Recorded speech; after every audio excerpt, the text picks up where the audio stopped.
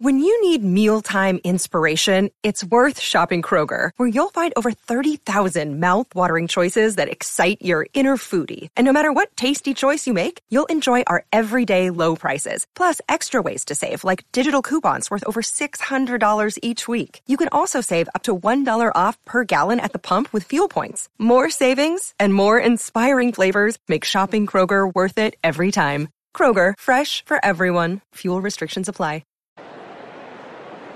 What's up, everybody? Welcome back to Sequence. I'm your host, Trevor Plouffe, and today we got another good one for you. Back for at bat number 2. Our guy, Ian Happ, the professional hitter, is back talking to us about an at-bat in 2019. And this was really cool for me because I remember talking about Ian and how the Cubs held him down in the minor leagues for seemingly no reason.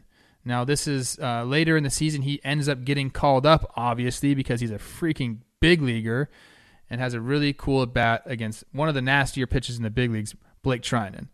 So he's going to talk about, his approach. How do you approach a guy throwing, 98 bowling balls and a 94-mile-an-hour cutter? Ian's going to break it down for you. I love this guy.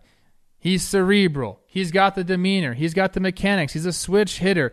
He just knows how to talk baseball, and that's what we love on Sequence. But you guys know the drill. Our bag of goodies is always open for you, so let's see what kind of deal we have for you right here. We talking football? Yes, we're talking football. The NFL draft is upon us, and DraftKings has another one of those ridiculous deals for you. I think we all know what's going to happen. Quarterback will be taken number 1. They might be taking 1, 2, and 3. You can turn $1 into $100 in free bets. All you have to do is place a wager on any draft day outcome, and you'll become eligible to win that $100 in free bets. That's right. Any draft day outcome, if a quarterback is taken 1 overall, Trevor Lawrence, it will be him, you'll win $100 in free bets. And all you have to do is download the top-rated DraftKings Sportsbook app now and use code JOHNBOY when you sign up for a chance to turn that $1 into $100 in free bets. That's right. DraftKings Sportsbook is letting you turn $1 into $100 in free bets if a quarterback is selected first overall this Thursday night. Don't forget, enter code JOHNBOY during signup, JOMBOY. Only at DraftKings Sportsbook. Must be 21 or older. New Jersey, Indiana, or West Virginia only. New customers only. Winning paid out in free bets. Restrictions apply. See DraftKings.com/sportsbook for details. Gambling problem? Call 1-800-GAMBLER or in Indiana, 1-800-9-WITH-IT. All right, what's up, everybody? We're back with at bat number 2 with our guy Ian Happ of the Chicago Cubs. Last time I asked you why that at bat was important to you. You gave us a really good answer. You talked about your 2-strike approach. Same question this time. Why'd you pick this at bat to go over with us? This was a big one. I sent down before the season started in 19, so I spent way too much time in the minor leagues in 19. Come back up. I don't know what the date is on this game, but I got called back up, I think, mid-July. And then this was my first homer back in the big leagues. It was a big AB. I think this is a 2-2 game in the bottom of 6 maybe. So this is a go-ahead homer and kind of propelled me into like having confidence at the big league level again. And I'll talk about some more stuff as we go, but had a grand slam the next day off Homer Bailey. Like, this kind of propelled me to what ended up being a really good 19 season for me. And so kind of a really good at bat too, just the whole way around. What's funny is now that you bring all this up, in 2019, I was doing some stuff for a Chicago-based sports network. And one of the questions was about like you making the opening day roster. And I remember being like, how could this guy not make the opening day roster? What does he have to do to like make the opening day roster? I specifically remember being upset that you weren't there. And so for you to say, you know, this is the game that gave you that confidence back. I love that, man, because you should have been out there the whole season. Yeah. It's that, like, you come back up and you think things are just going to, you know, you've been playing well in AAA. It's not the same game. You don't learn. Once you've been to the big leagues, it's really hard to learn at the AAA level because it's just such a different speed. And that second deck, that third deck, those make a difference. Like, doing it at the big league level is a completely different animal. So I came back up and I'd been putting the ball in play, doing a little bit of what I wanted to do, but still hadn't popped any homers or like really produced the way I thought I could. This was a big at bat because training got me in 17 when he was with the Nats, 3 pitches, 99 bowling ball, 99 bowling ball, 99 bowling ball, 3 pitches like I've never seen before in my life. Still the video on my phone, 0-2, 99 mile an hour sinker that started behind me. Derek Jetered it right down the middle, strike 3.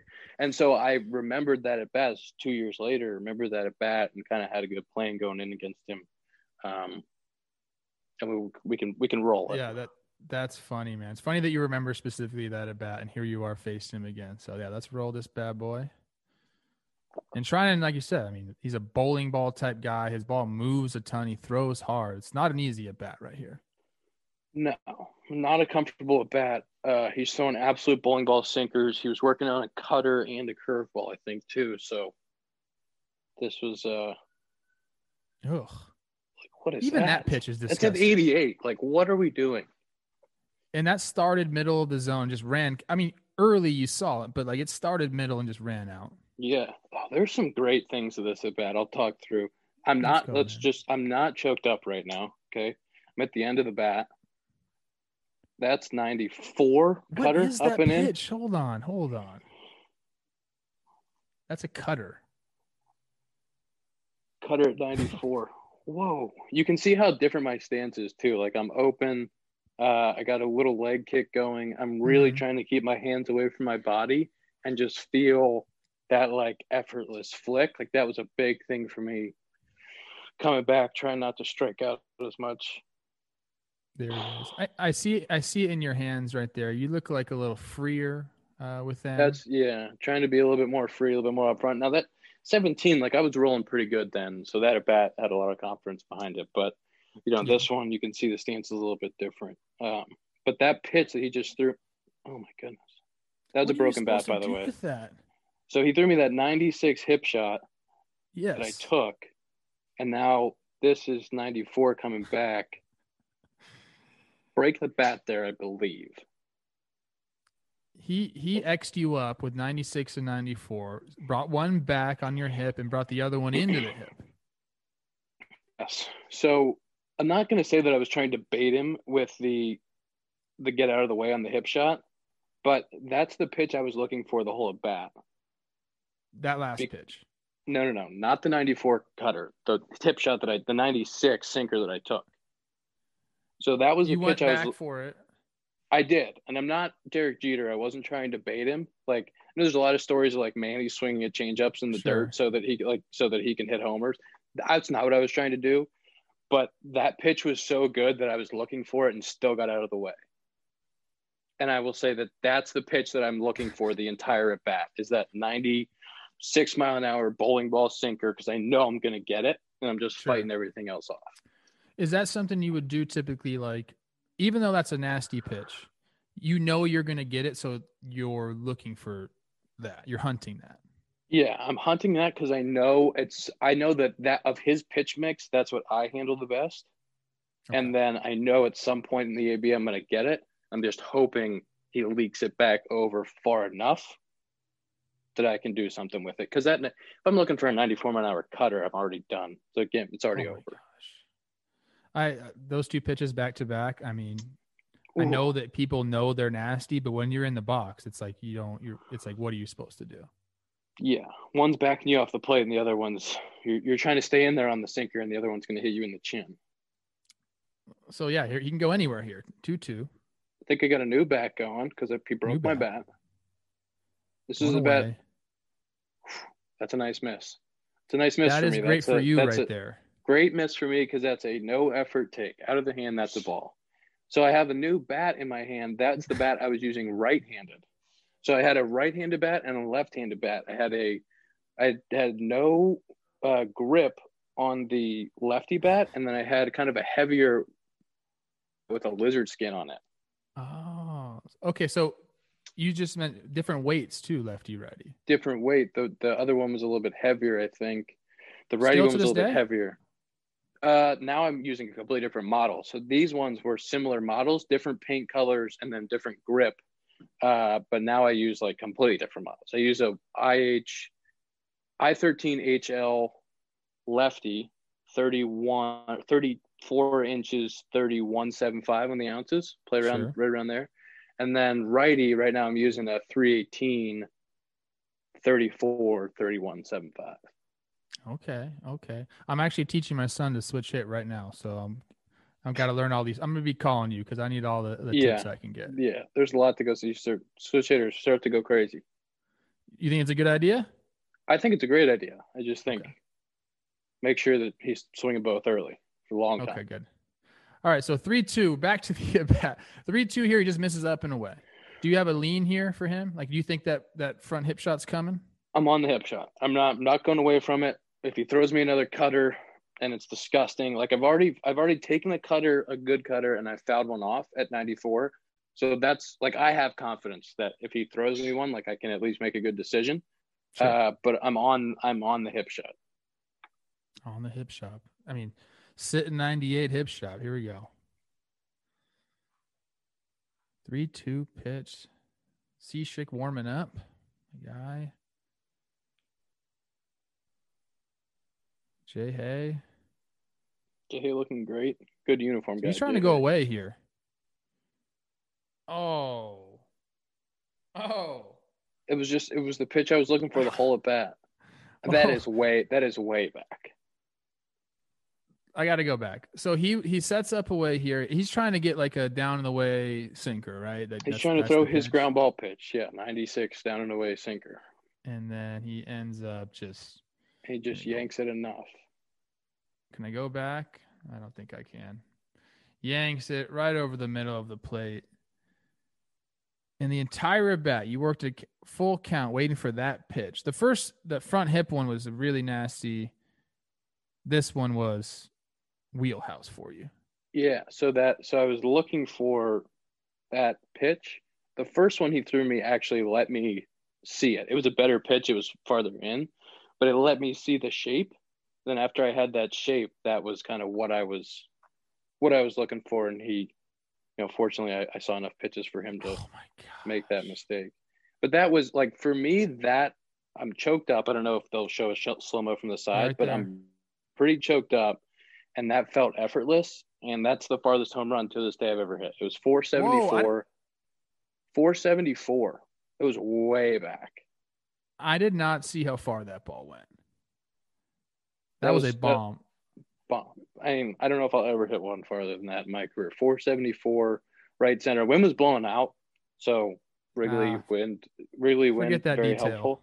But like that, and it felt so effortless that after that, I had the confidence to just play at that effort level. Like if I knew if I could swing at that effort level and have that at bat and hit the farthest home run of my life, choked up, I was like, all right, guys, like I can play at this effort level the whole time. And then the next day, first pitch I saw the next day, bases loaded, Homer Bailey, fastball away, which is a different pitcher. I always handled sinkers well, but Homer Bailey is more of a four-seam guy. So he throws me a 93, 4-mile-an-hour four-seam middle away. And I go, Oppo, grand slam, first pitch I see the next day. And I was like, ooh, okay, this guy can play. That is a important lesson at the big league level, is realizing that you need to have all those different swings. You need to be able to play at that level. You can't be hyped up all the time, because if you do get hyped up all the time, you're going to get exposed. You're going to show them something. And I love it. I want to watch this overhead view with you again. I feel like it really shows how nasty and quickly you have to react and all that. This one right here. Like, it's just, baseball's a crazy game. Here, hit this round ball with this round bat. This guy's going to throw as hard as he can. I feel like you always do play with that cadence, though. Like, you're not like a guy that gets sped up a lot. Like, you do. I feel like you're a low heartbeat type of guy. And I mean, did you have to work for that, or is that something that's like natural for you? No, that's always been my demeanor. My demeanor throughout my career. I think it's just because I had an older brother that played, and kind of the way we were Sure. raised was to really be even. And it was more about not showing up the other team or not showboating or not being too boisterous. But it kept me at this even level no matter what was happening. And that's something that I've really carried with me throughout my career, is to always try to stay really even, and like the mental part of the game on that side. Sean Casey is somebody that I grew up, talking to because he's from Pittsburgh, and kind of helped me with the mental side growing up. And that was always something about understanding the process, being happy with hard hit balls, what it meant to not get like enveloped in negativity. And so that even keeled positivity is always something that I've kind of brought to my game. But as far as the swing, it's something I have to remind myself. This week, we were playing 6 games into the season. I take a swing facing Woodruff. He's throwing 98 Milwaukee. And I take my first at bat. He throws me 98. I check swing. And I kind of, he punched me out on 3 pitches. And I had to go back in the dugout and say, whoa, trying way too hard. Like I'm all juiced up. My effort level is too hard. I'm missing heaters down the middle. Like I have to go back to relax, like just flick the ball, next at bat, line drive out, and then knock. And then so like I still have to remind myself every day to not try too hard. And like when I'm missing pitches, like find those little things. And that little, is it an effort level thing? Is it seeing the ball? Because diving into mechanics it's usually mental, vision, effort level, as opposed to where are my hands, where's my stride, where's my back foot. I tried to stay away from that as much as possible. You took a deep breath right there. That's something I tell my kids. I mean, I have 5 and 6-year-olds, a little bit different, but they also get very jumpy all the time. I said, you got to take a deep breath, man. Take a deep breath. You'll play better, and it works. So I'm happy to see you do it, because that means I feel good about my coaching now. Yeah, mental keys to hitting. Harvey Dorfman.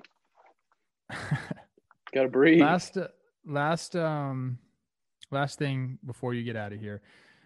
What's one drill that you would tell people to do if they're feeling a little bit lost? Like what's your go-to drill that you'll do in the cage to get you feeling right? Yeah, I don't know that I have one that's like my feel-good drill. Like this is what I try to do. I try really hard to have the same process every day, so that when things are going good or going bad, I'm not panicked. I think that when guys are going bad and try a bunch of stuff, it's a deep hole. We have this chart in our batting cage, and it's this circle, and it's start feeling something, start hitting bad, try something, try everything, give up, feel good. It's like you go through this whole cycle of like what it takes to feel good again. And it's like, how can you eliminate that? So for me, my process, my cage work on the tee is the same every day. My cage work in flips is the same every day. And I try to really practice with a low effort level. I like to see the flight of the ball. And for me, that's the most important thing. Whether it's in the cage or it's BP, the flight of the ball off the bat, not trying to hit homers, but just if it comes off the bat at the right angle and the right flights, then I know I'm in a good place, and I know the game will speed me up, and I try to trust the game to get me to that effort level that requires to hit homers. Well, I really appreciate you coming on. I mean, this has honestly been like a master class in hitting and approach, and I hope that everybody here appreciates it as much as I do. I'm sure they will. Thanks for coming on, and hopefully we'll have you back on again, man, and good luck in Pittsburgh. Thanks for the dig, Muriel. It's going to lock me in for tomorrow. I believe that's why we do. We're a gas pumping show here. We love to get guys positively pumped up. I'm all about it. All right, my man. Thanks for coming on again. I'll see you. Yep.